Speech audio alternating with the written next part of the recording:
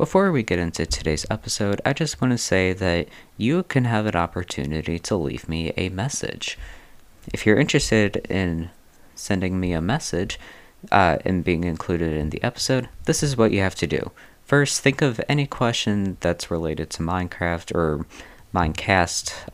If you have a question about either of the two, I'd be more than happy to answer. So to send me a message, you'll need to go to anchor.fm/PerryTable, that's PERITABLE/message. There will be a link in the show notes, and I look forward to hearing from your messages. Now on with the episode. Hello everyone, and welcome to MINECAST, the podcast about Minecraft and only Minecraft.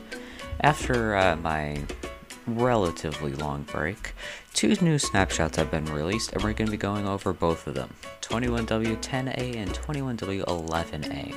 Then we will be going over a mod for the first time in I don't know how long. It's going to be the TNT mod, so that should be fun. Then we're going to cover a news article from PC Gamer that reads, "I'm terrified of Minecraft's blind and ferocious new monster. I wonder what it could be."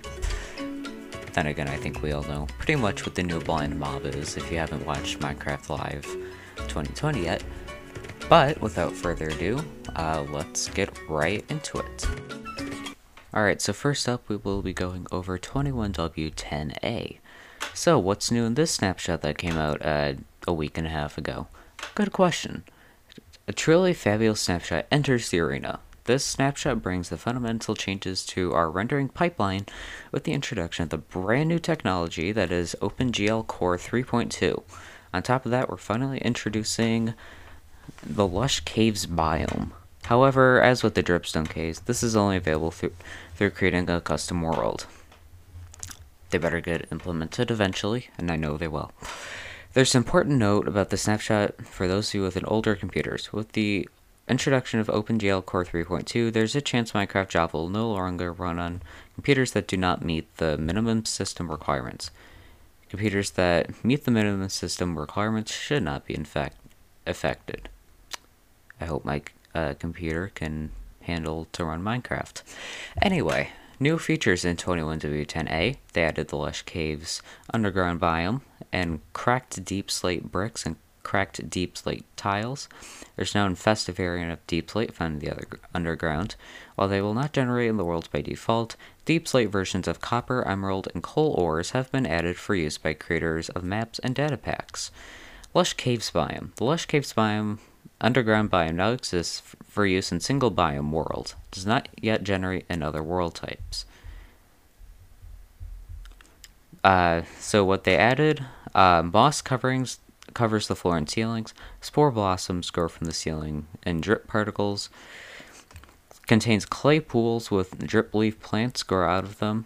Contains azalea bushes and flowering azalea bushes. The azalea tree loves to have its roots in lush caves, so if you can find an azalea tree, whether in overground or in a cave, you know there's a lush cave beneath you. The cave vines with glowberries grow from the ceiling and light up the caves. So changes. Cobble deep slate can now be smelted into deep slate. Deep slate can now be placed along any axis.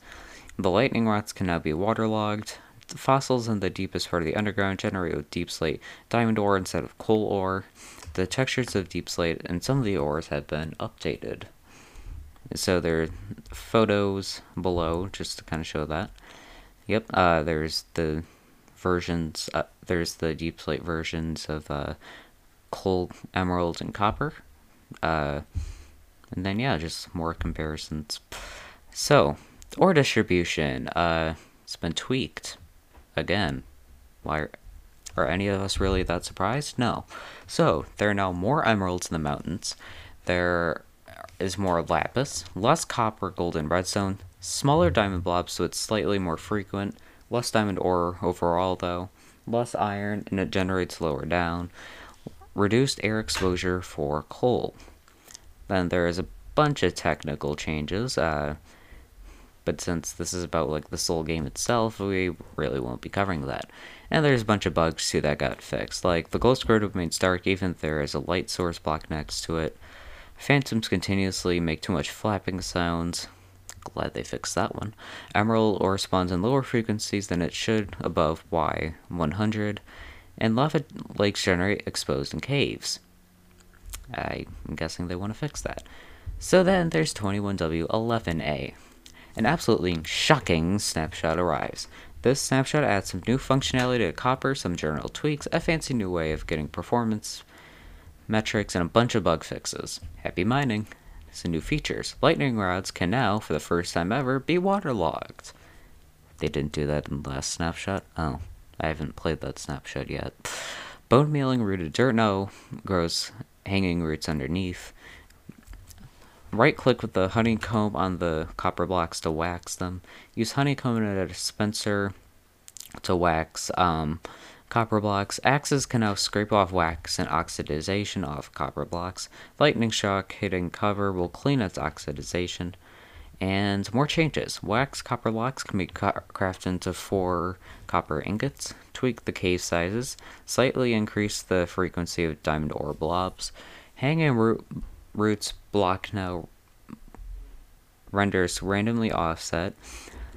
I don't know what that means. Breaking a drip leaf stem now drops a big drip leaf block. Moss blocks can be crafted with cobblestone or bricks to make the mossy versions of these blocks. Oh yay, there's finally a recipe for these. The facing direction of small drip leaf blocks is now determined by which direction the player is facing when placing it. Fully grown Amethyst clusters will now drop 4 Amethyst shards or more with fortune when mined with a pickaxe, and drop 2 Amethyst shards when broken by hand, piston, or other means. Technical changes. Added F3L to shortcut to generate and persist performance metrics from in-game. And then some more technical stuff. And a few of the bugs. Spectral arrow texture and item and entity are inconsistent. Cave vine blocks are inconsistent in ID from other similar blocks. Bone meal cannot be used on drip leaf stems. Lightning rods still can't be waterlogged. I'm glad they finally fixed that. Cannot enchant items. Ooh, that's a big one. Wow. Really glad they fixed that. Shulkers do not flash red or hurt when killed. The world border is white. Okay. And with that, that is 21W10 and 11A. Those are the most recent updates. I may or may not have missed one. I really do not know. But yeah, with that, we're going to be moving on to our mod. Next up, we have the TNT mod. Last updated May 24th, 2019. So, yeah, it's a little bit old, but, yeah, whatever. Alright, so, this mod requires Forge. Yeah, whatever. We all know. I think every mod does. Alright, so, what each new TNT does. The Scatter Bomb. Description. Massive damage. That's it. Nuke TNT. Description. Solely for map destruction. Does not spawn blocks. This has been revamped. Download to see what happens. Or view the video. Miner TNT. Description. Has a slightly increased blast radius than the TNT. Drops 100% of blocks as opposed to 30. Firebomb. Same explosion as TNT, but sets everything on fire. Napalm. Description. Creates a small lava pool. Massive destruction via lava. And then there's a lot of new stuff. Meteor. A bit stronger than C4. Scatters lava bombs around.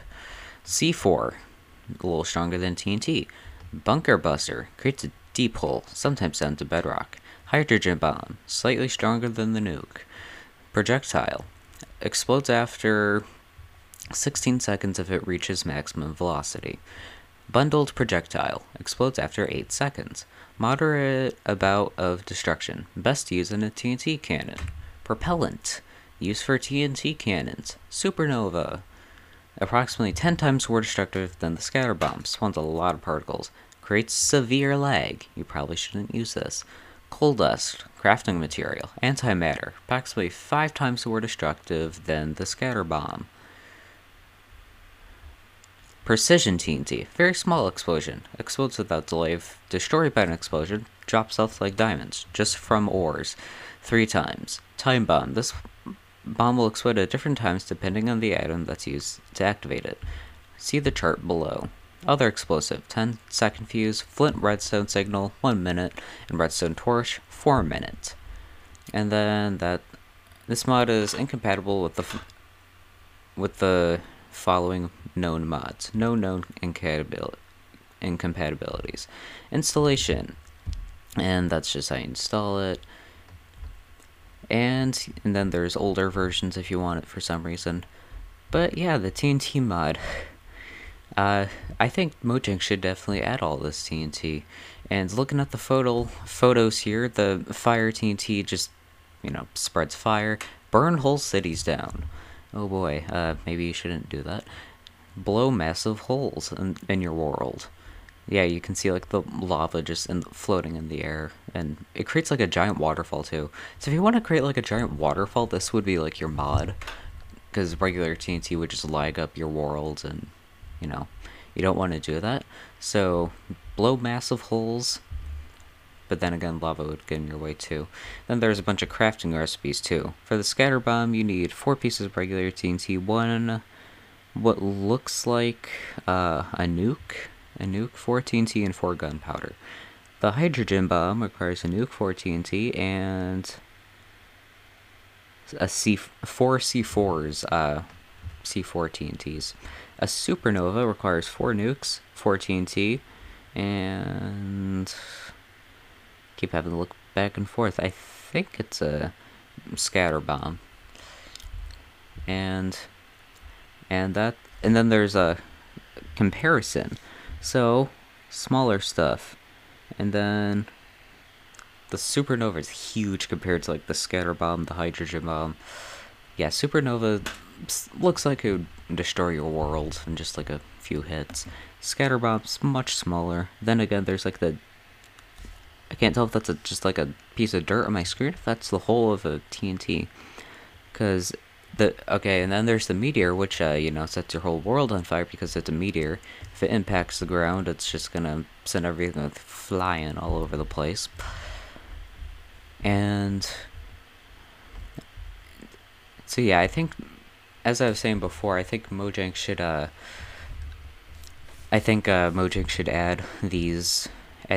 this mod to the game. Obviously they're not, but then again, they've said they won't add mods to the game since, they just exist. And they will not be adding vertical slabs too, they have said that. But that's unrelated. Overall, I think this mod does a really good job of adding different kinds of TNT, new ways to destroy things, because that's always fun to do in Minecraft sometimes. Sometimes you just gotta, well, maybe I shouldn't be saying this on a podcast, but this TNT mod would be really cool to, like, create waterfalls, because that's probably the most family-friendly thing I can say on this podcast. And with that, let's move on to our news article. So this article from PC Gamer is titled, "I'm terrified of Minecraft's blind and ferocious new monster. In closing darkness, guttural moans, a soul-stuffed belly can make the Warden the scariest mob yet."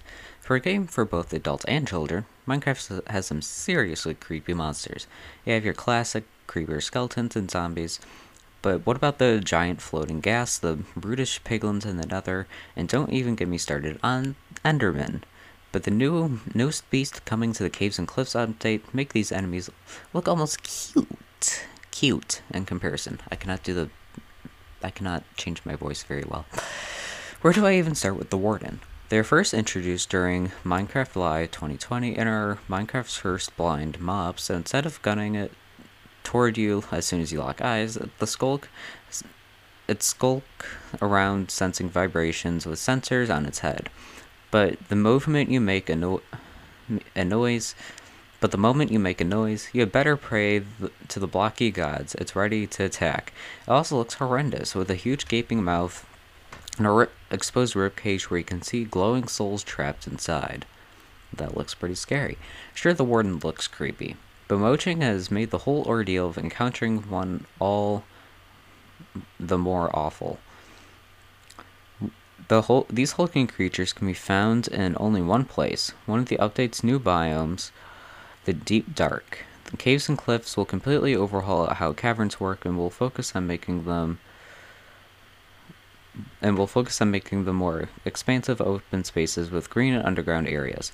Where the deep dark is the opposite. Its winding caves are cramped and claustrophobic, making it impossible and difficult, and running away from a huge hulking creature is almost impossible. If you're going down there, you better have an escape plans if things go south. Getting trapped in the deep dark with these creatures roaming around is what scares me the most in this new update. Thankfully, you'll get a bit of warning if the Warden is near. Candles, lamps, and any source of light will flicker and the Warden is near. Candles, lamps, and any light source will flicker and slowly begin to get swallowed in darkness as it approaches. That's not scary at all. Pulse. You'll also hear a stream of moaning and glowing souls in its chest, pulsating like a horrific heartbeat, so you can see it in the dark. Mojang has cleverly orchestrated these encounters to be as scary as possible. This is not what's so scary about the Warden. It's not just its looks that... It's not that it just looks horrible. Mojang has cleverly orchestrated these encounters to be as scary as possible. If I got stuck in an underground cavern in complete darkness as a hulking, gurgling creature tried to kill me, I would just curl up in a ball and let fate take its course. Mojang even advises players not to fight one. You'll need to try and sneak around it, distracting the monster with snowballs and arrows. If you find yourself trapped when you try to attack the Warden, it lets out a ferocious war and charges at you, hitting you until you're toast. Even if you're kitted out in some fancy netherite armor, that won't stop the Warden from killing you in 2 hefty blows, because it does 7 hearts even with netherite armor, which is just absolutely ridiculous. Sure, players will work out how to defeat them soon enough because the Minecraft community is ravenous, but the first couple times players go delving into the deep dark are going to be frightening. It really does take me back to the first time I played Minecraft and had to survive my first night. I'll never forget the first time when the blue skies and green grass disappear and you're suddenly exposed to all kinds of spine-tingling monsters. The fear of facing off the Warden has its rewards. The blocks that can be found in the deep dark are certainly worth the risk. The Warden is part of a new skulk system that Mojang is introducing in the update. Skulk sensors are blocks that can detect vibrations, much like a freaky friend, and emit a signal to redstone, blocks that are vital for powering mechanisms in Minecraft. Normally, redstone needs a connection to work, but a skulk sensor can transmit signals to redstone without being part of a circuit, essentially creating wireless mechanisms. This is a game changer for Minecraft builders who love automation and tinkering. Skulk sensors can detect all kinds of movement, including walking, swimming, flying, explosions, lightning strikes, and more. The possibilities for creating completely wireless mechanisms is immense. I bet you someone's gonna create a cell phone. Oh wait, they've done that already, but with the skulk sensors, I mean. With a reward that great, it will definitely be taking some dangerous expeditions down into the deep dark, even at the risk of a Warden encounter. I'm sure there will be plenty of techniques and strategies that will sprout out from the community when the Caves and Cliffs update releases this year.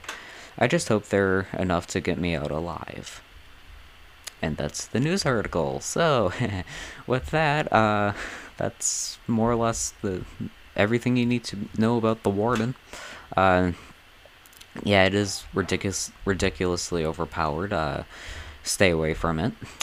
And yeah, so today we cover 21W10 and 11A, the TNT mod, and well, obviously the Warden article because I just read it. So with that, that's going to be the end of today's episode. Thank you all so much for listening. This is episode 23, I believe. So yeah, thank you for listening, and you will be hearing from me in the next episode.